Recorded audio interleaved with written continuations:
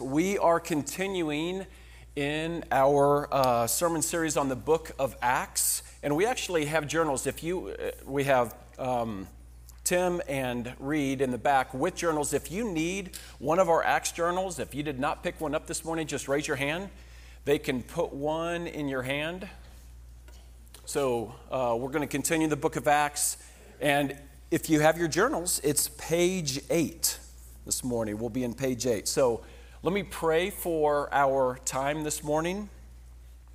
And what I like to do at times is take one of the Apostle Paul's prayers and make it our own. So this prayer this morning will come from Colossians chapter 1. So let's pray together. Lord, as we come to your scriptures, I pray that you would fill us with the knowledge of your will and all spiritual wisdom and understanding, so that we would walk in a manner worthy of the Lord, fully pleasing to you, bearing fruit in every good work and increasing in the knowledge of God. Please strengthen us with all power according to your glorious might, for all endurance and patience with joy. And Lord, that's our prayer, so help us to be empowered. Help us to be a grateful people, because you have qualified us, your scriptures say, because of Jesus. You have delivered us from the domain of darkness, transferred us into the kingdom of your beloved Son, the forgiveness of our sins. Lord, we give you thanks. So I pray this morning, open our hearts and our minds to your word, that you would teach us, and that our hearts would be given over more and more to you rather than to the things of this world. That's our prayer in Jesus' name. Amen.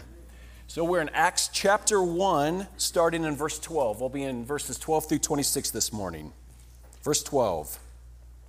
Then they returned to Jerusalem from the mount called Olivet, which is near Jerusalem, a Sabbath day journey away. And when they had entered, they went up to the upper room where they were staying. Peter and John and James and Andrew, Philip and Thomas, Bartholomew and Matthew, James the son of Alphaeus, Simon the Zealot, Judas the son of James. And all these with one accord were devoting themselves to prayer, together with the women and Mary, the mother of Jesus, and his brothers. In those days, Peter stood up among the brothers, the company of persons in all about 120. And he said, "Brothers, the scriptures had to be fulfilled, which the Holy Spirit spoke beforehand by the mouth of David concerning Judas, who became a guide to those who arrested Jesus. For he was numbered among us and was allotted his share in this ministry. Now this man acquired a field with the reward of his wickedness, and falling headlong, he burst open in the middle, and all his bowels gushed out. And it became known to all the inhabitants of Jerusalem, so that the field was called in their own language Akeldama, which is the field of blood. For it is written in the book of Psalms, may his camp become desolate, let there be no one to dwell in it, and let another take his office.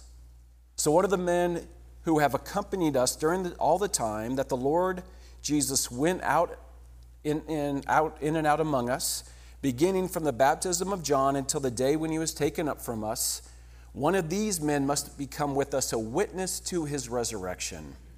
And they put forward too Joseph, called Barsabbas, who was also called Justus, and Matthias. And they prayed and said, "You, Lord, know the hearts of all. Show which one of these two you have chosen to take the place in this ministry and apostleship from which Judas turned aside to go to his own place." And they cast lots for them, and the lot fell on Matthias, and he was numbered with the 11 apostles. Okay, so this morning as we enter into Acts chapter 1, verses 12 through 26, let's ask this question. What time is it? And I'm not asking the question of what time is it this morning here at Deer Creek Church. What I'm asking is, what time is it according to the Bible? Because as we enter into various books of the Bible, it's important to consider what time is it in God's unfolding plan of salvation. To better understand the book of Acts, and our chapter in particular, which is the continuation of the work of God in the plan of salvation from the Old Testament and into the New Testament, in order to understand further the book of Acts, we need to understand what came before Acts. And so I want to look at 3 key conversations prior to the book of Acts. And it just so happens that these 3 key conversations correspond with various mountains in the Bible. Because in the Bible, God often reveals himself powerfully to his people on mountains. And so as we look at some of the key moments on mountains in God's plan of salvation, we're going to ask the question, what time is it? So, first conversation, first mountain. Let's go back to the very beginning. Genesis chapter 1 and 2. We're going to go back to Mount Eden. Now, you may say, Chad, I don't see Mount Eden in my Bible, but I want to make a case for this. So, yes, Mount Eden's not in there. That's my reference to it. But consider this. Consider that Genesis chapter 2, verse 10 tells us that a river flowed out of Eden to water the garden. Rivers usually flow downward, right? Suggesting that Eden was an elevated position. Further, in Ezekiel chapter 28, verse 13 and 14, Ezekiel refers to the Garden of Eden, and I quote, on the holy mountain of God. Okay? So, and with that, we come from Colorado, right? Of course, Eden was on a mountain. So on Mount Eden, in Genesis chapter 1 and 2, the question is, what time is it? It's the time of creation, before the fall into sin. It's a perfect, glorious world. God had created this perfect, glorious world, and then he created Adam and Eve in his image. They're the pinnacle of creation. And God places Adam and Eve in the garden. So Eden was a place of God's presence, which means it was a place of worship. Genesis 1:28 tells us that God blessed them and said to them, be fruitful, multiply, fill the earth, and have dominion. Okay, let's pause there. So what was Adam and Eve to fill the earth with? Babies, yes, right? Humanity, but it's more than that. They were to fill the earth with image bearers, worshipers, who would reflect the glory of God in the world. So we can also think of it this way. So God is king over creation. Adam and Eve and Adam and Eve's descendants were called to represent his kingdom as they filled the earth with image bearers who would worship the one true king. But what happened? Genesis 3 happened. Adam and Eve sinned against God, and as a result, instead of the glory of God spreading across the face of the earth, what began to spread? Sin. All right, so sin begins to spread from Adam and Eve to their kids, Cain and Abel, and on down the line to Noah and his descendants. And here's what's important. There's this theme that runs throughout Scripture. We see it again.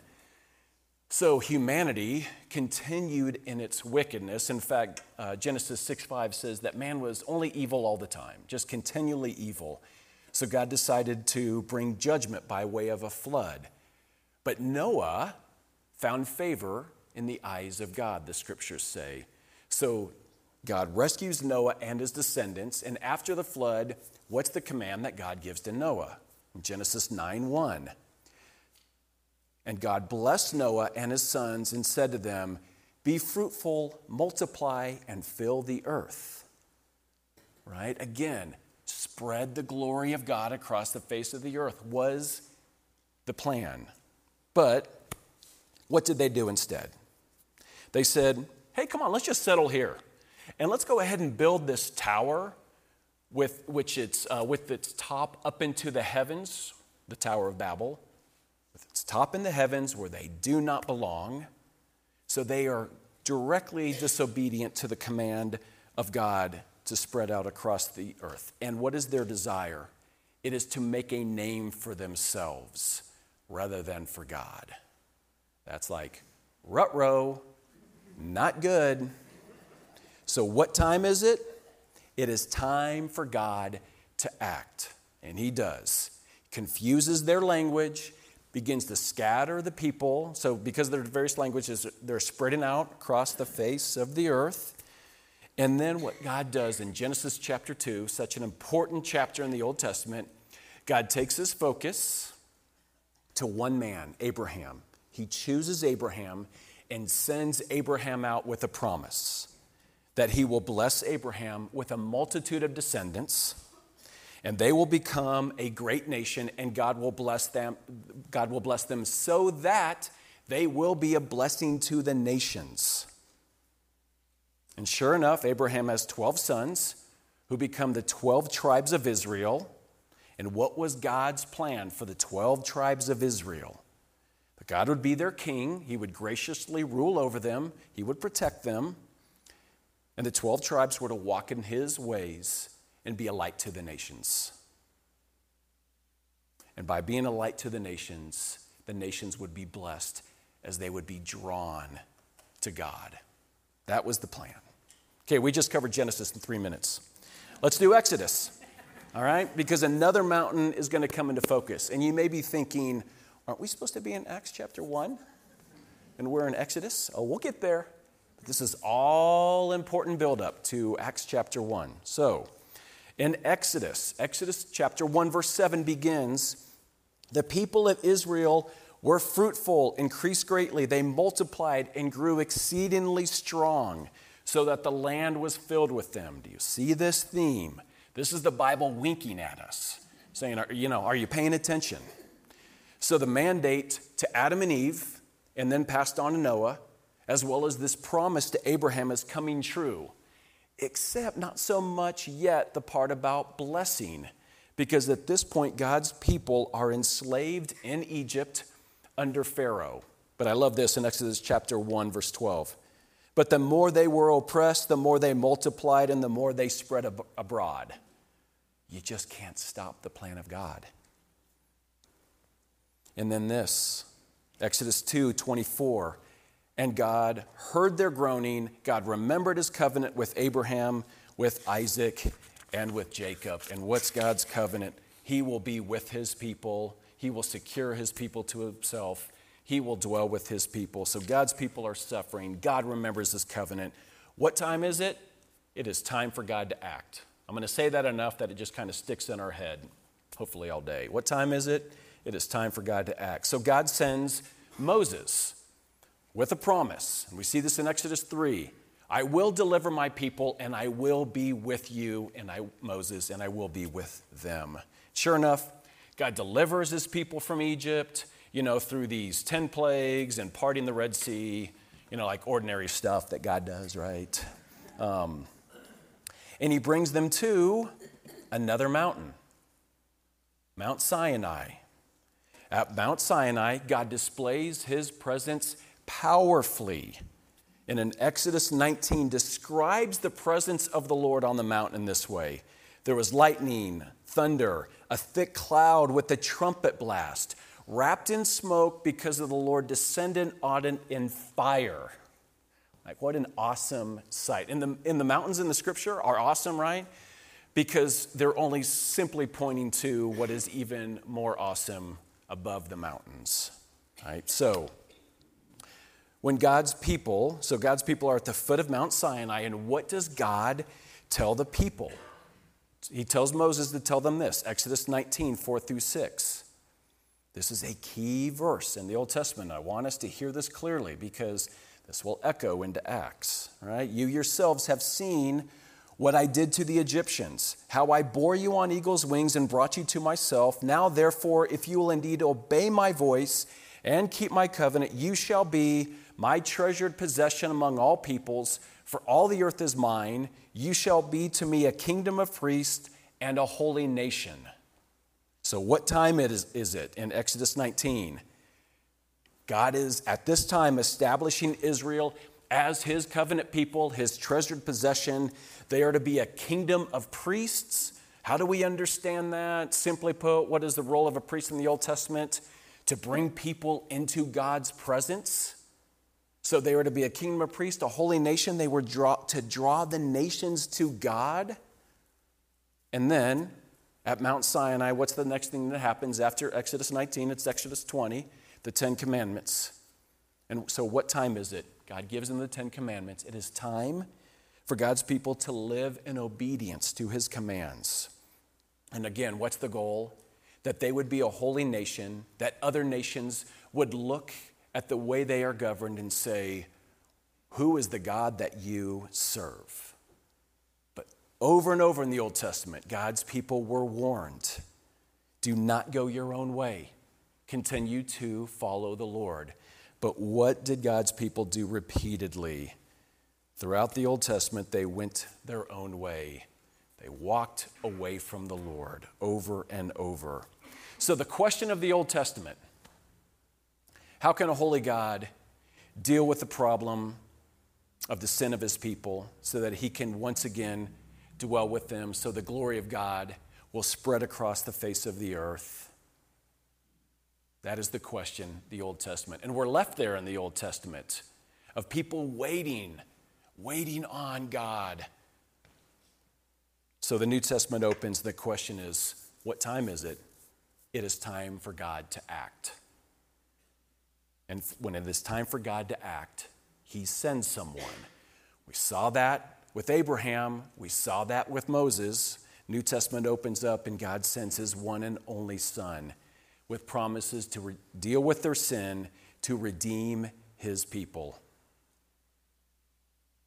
Jesus begins his earthly ministry by going up on a mountain.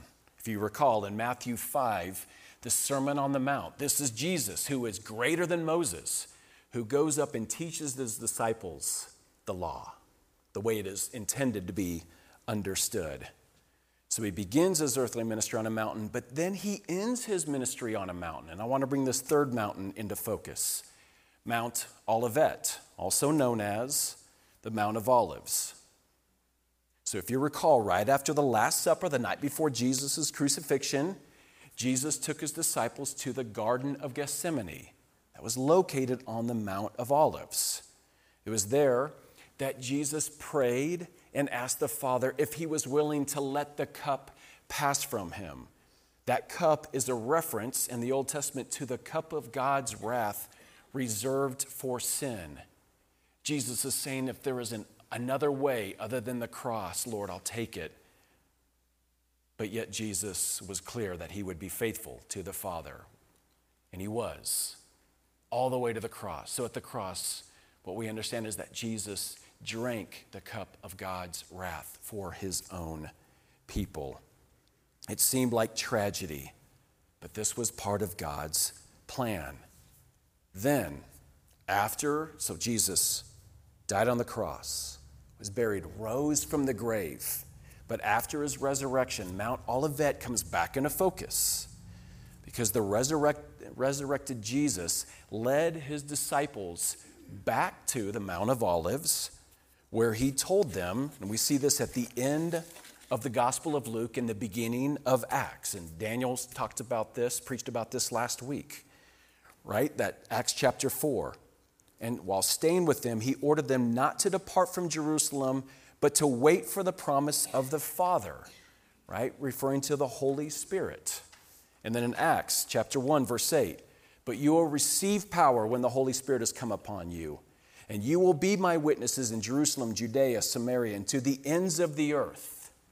And then what the accounts tell us at the end of Luke, as well as the beginning of Acts, that Jesus ascended in a cloud out of their sight.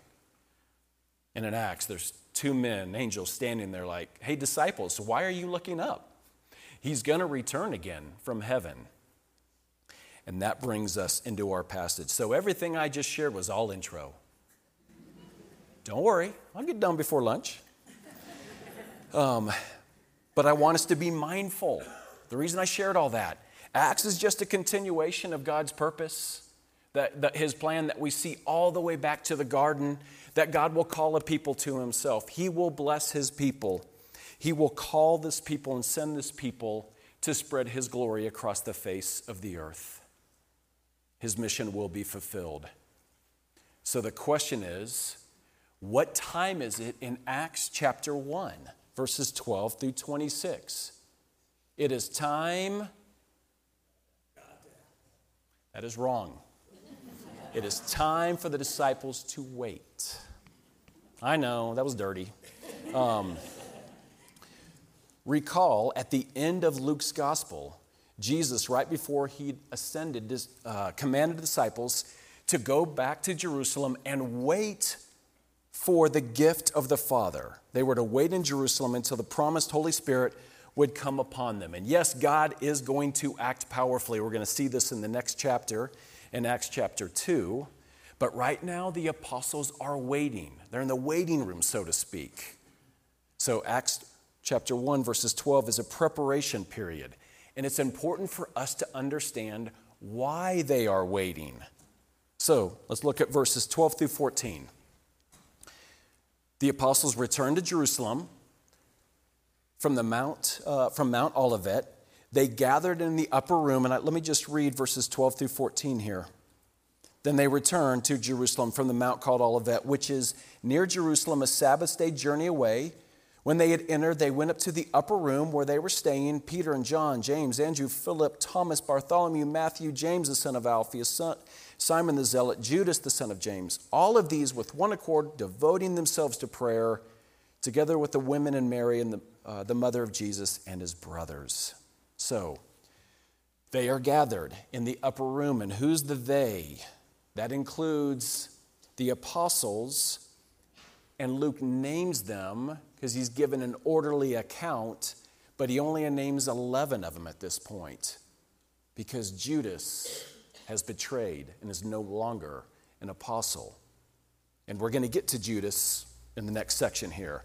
But what are they doing? Verse 14 says, all with one accord, devoting themselves to prayer together with the women. And the women, most likely, according to Luke's gospel, would be Mary Magdalene, Joanna, Susanna, could be some others. They were with him throughout his ministry all the way to the cross, along with Mary, the mother of Jesus, and Jesus' brothers. Jesus' brothers would be his half-brothers, right? Because Jesus was born of Mary, but of God, of the Holy Spirit. But his half-brothers would be the children that came from Joseph and Mary. And what are they doing? They're united together in prayer. Jesus had modeled prayer to them. Often he withdrew to solitary places to pray. We see that throughout the scriptures. He taught them to pray. And what did Jesus actually pray for his disciples in John 17? That his disciples would be one, that they would be united. And in their unity with one another, they would continue to spread the glory of God.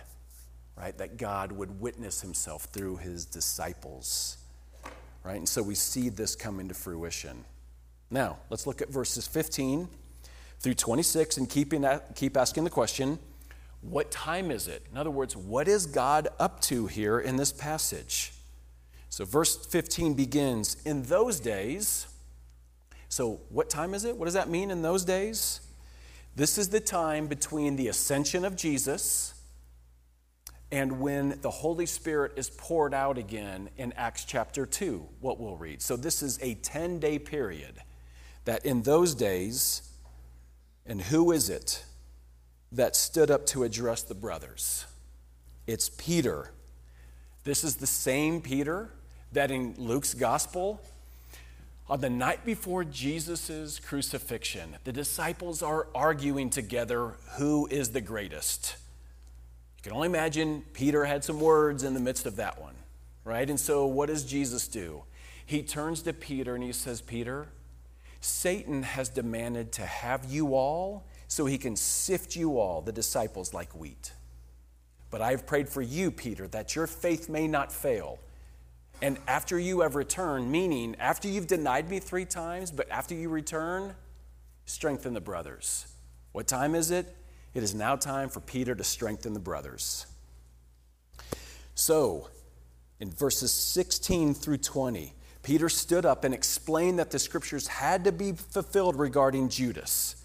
The scriptures that Peter is referring to, and we see this in verse 20, is Psalm 69, which say, may his camp become desolate, let there be no one to dwell in it, as well as Psalm 109, let another take his office, meaning the office of apostle. So notice what Peter is saying about Scripture, that the Holy Spirit spoke through David as he wrote these Psalms, and what David wrote under the inspiration of the Holy Spirit would come true in Judas. This was all part of God's plan. So what time is it? It's now time for the scriptures to be fulfilled and for another apostle to be chosen. We see this in verses 21 through 26. What we'll see is the qualifications for this apostle, the job description, as well as the candidates. I'll do this quickly. What's the qualification? In verses 21 and 22. So one of the men who have accompanied us during all the time that the Lord Jesus went in and out among us, beginning from the baptism of John until the day when he was taken up from us.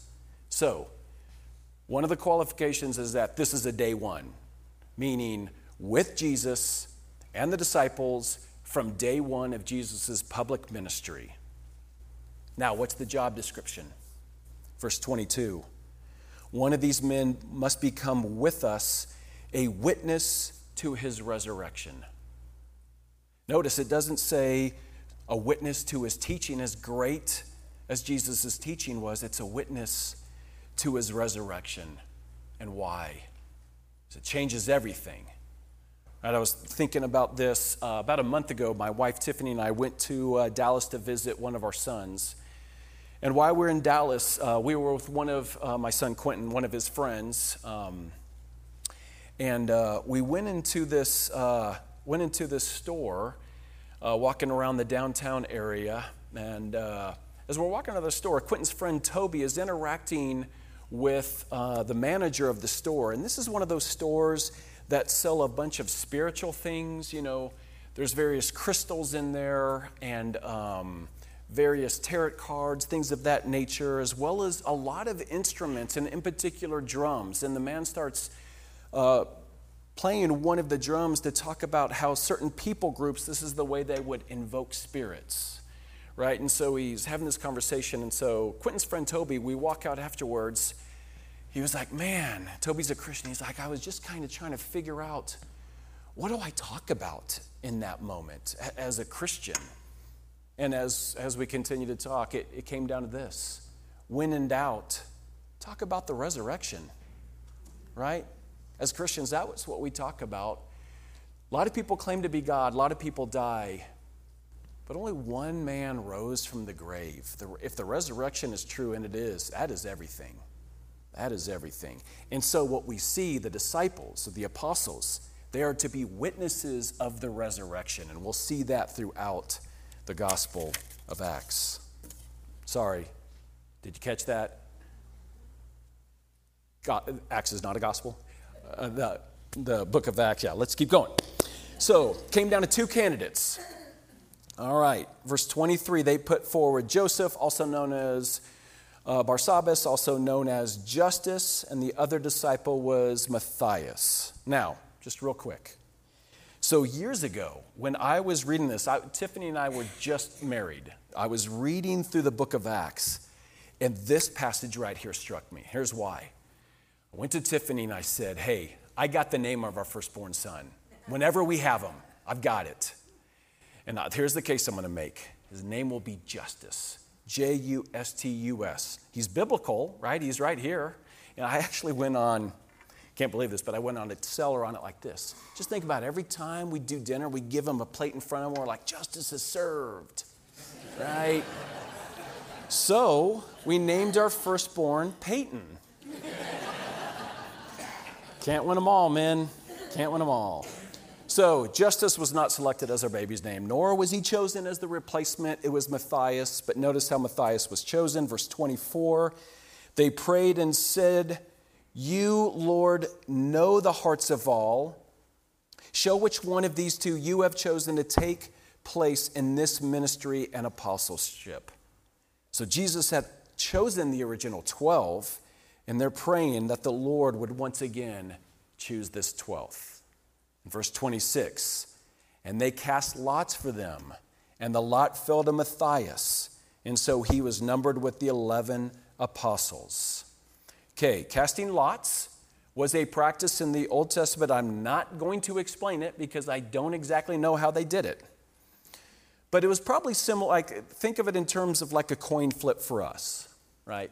So, why don't we cast lots today, right? They are about to name a apostle, and they cast lots. So when we want to name church leaders, why don't we flip coins? Why is this no longer a practice? Like, for instance, just recently, we had to select 2 deacons, Steve and Russ, as well as our lead pastor, Daniel. We had to vote on that, as well as me as the associate pastor. Why didn't we just take a coin, right? And has to be heads, because Jesus is the head of the church, right? So, Steve,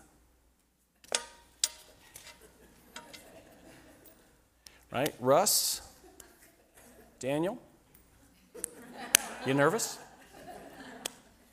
And me. All right. Why don't we do that? Why didn't we do that? What time is it in the scriptures? So the casting lots was before the giving of the Holy Spirit to the church. And what was the promise of the Holy Spirit? That he would build the church, guide them in wisdom. We don't see the practice of casting lots after the Holy Spirit is given to the church. And I will say, based on my coin flips, that is good for some of you. One last question. What is God up to here? Why was it so important that Judas was replaced? Why 12?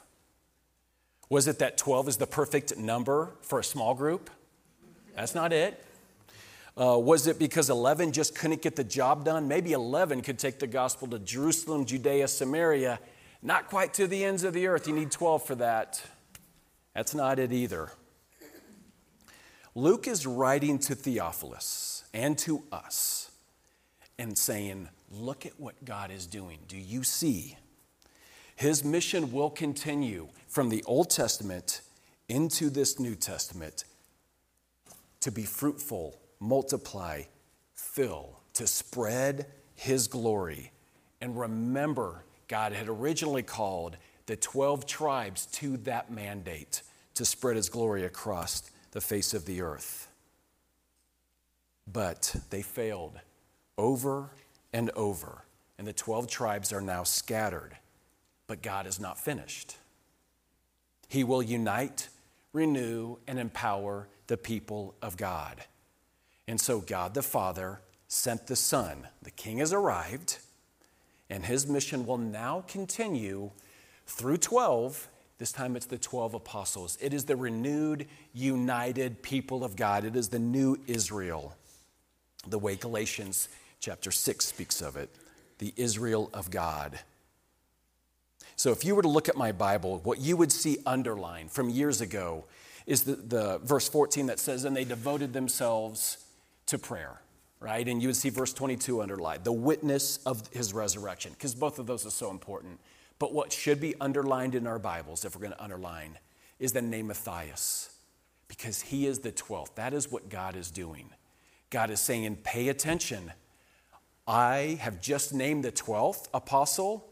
It is time. It is time for me to act. They're waiting, and we're going to see this, especially in Acts chapter 2, with the pouring out of the Holy Spirit. They are waiting for the Spirit, and the apostles will be empowered to take the message of God forward, and the church will multiply and multiply and multiply. And God will continue to call people to himself. God will continue, if I can use the themes from the Old Testament, to secure people as his treasured possession, right? We see this language in 1 Peter chapter 2 of Peter, which is an echo of the Old Testament, of Exodus 19, when he says, we are a chosen race, a royal priesthood, a holy nation, a people for his own possession, that you may proclaim the excellencies of him who called you out of darkness and into his marvelous light. To proclaim the excellencies. And what do we proclaim? Jesus died for us. He came to rescue us, and he died on a cross. And he rose from the grave, conquering our sin if we place our trust in him. Conquering death, conquering Satan.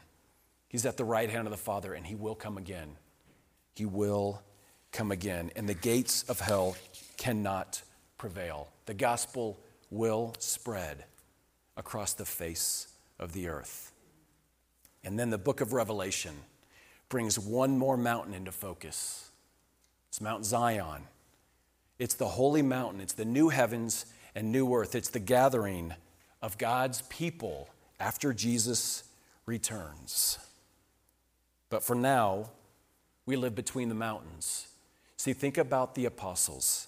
They are waiting, and what they are waiting on is the power of the Holy Spirit, according to Acts 1.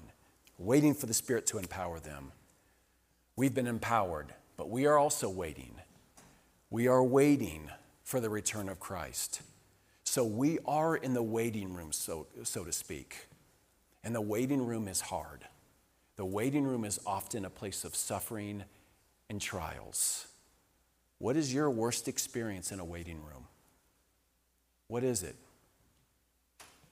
So for my wife and I, this was back in 2009, we were in a waiting room. Tiffany was 20 weeks along in a pregnancy, halfway through.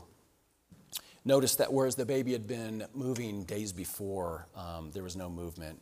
So we scheduled an ultrasound, and I clearly remember the conversation that day where I said, in light of eternity, everything's going to be okay, but we're about to receive news that will either relieve us or devastate us. Ultrasound, no heartbeat, devastated. As we cried, all I could do was pray silently over and over, God, you are with us. You are present here. Help us.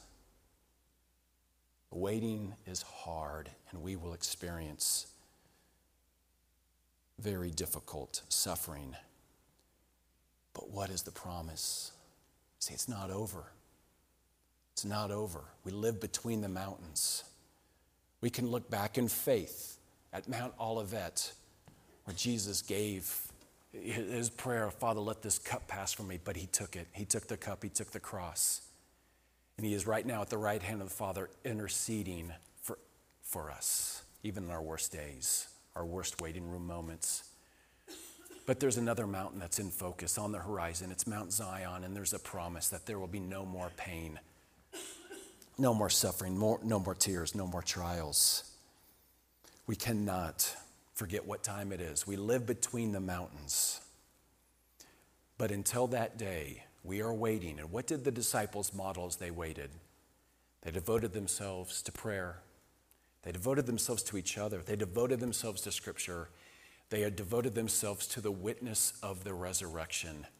And this is our call as well. So what do we do in the waiting room? We continue to pray, continue to night together. We continue to plant churches where the glory of the gospel will continue to go forward.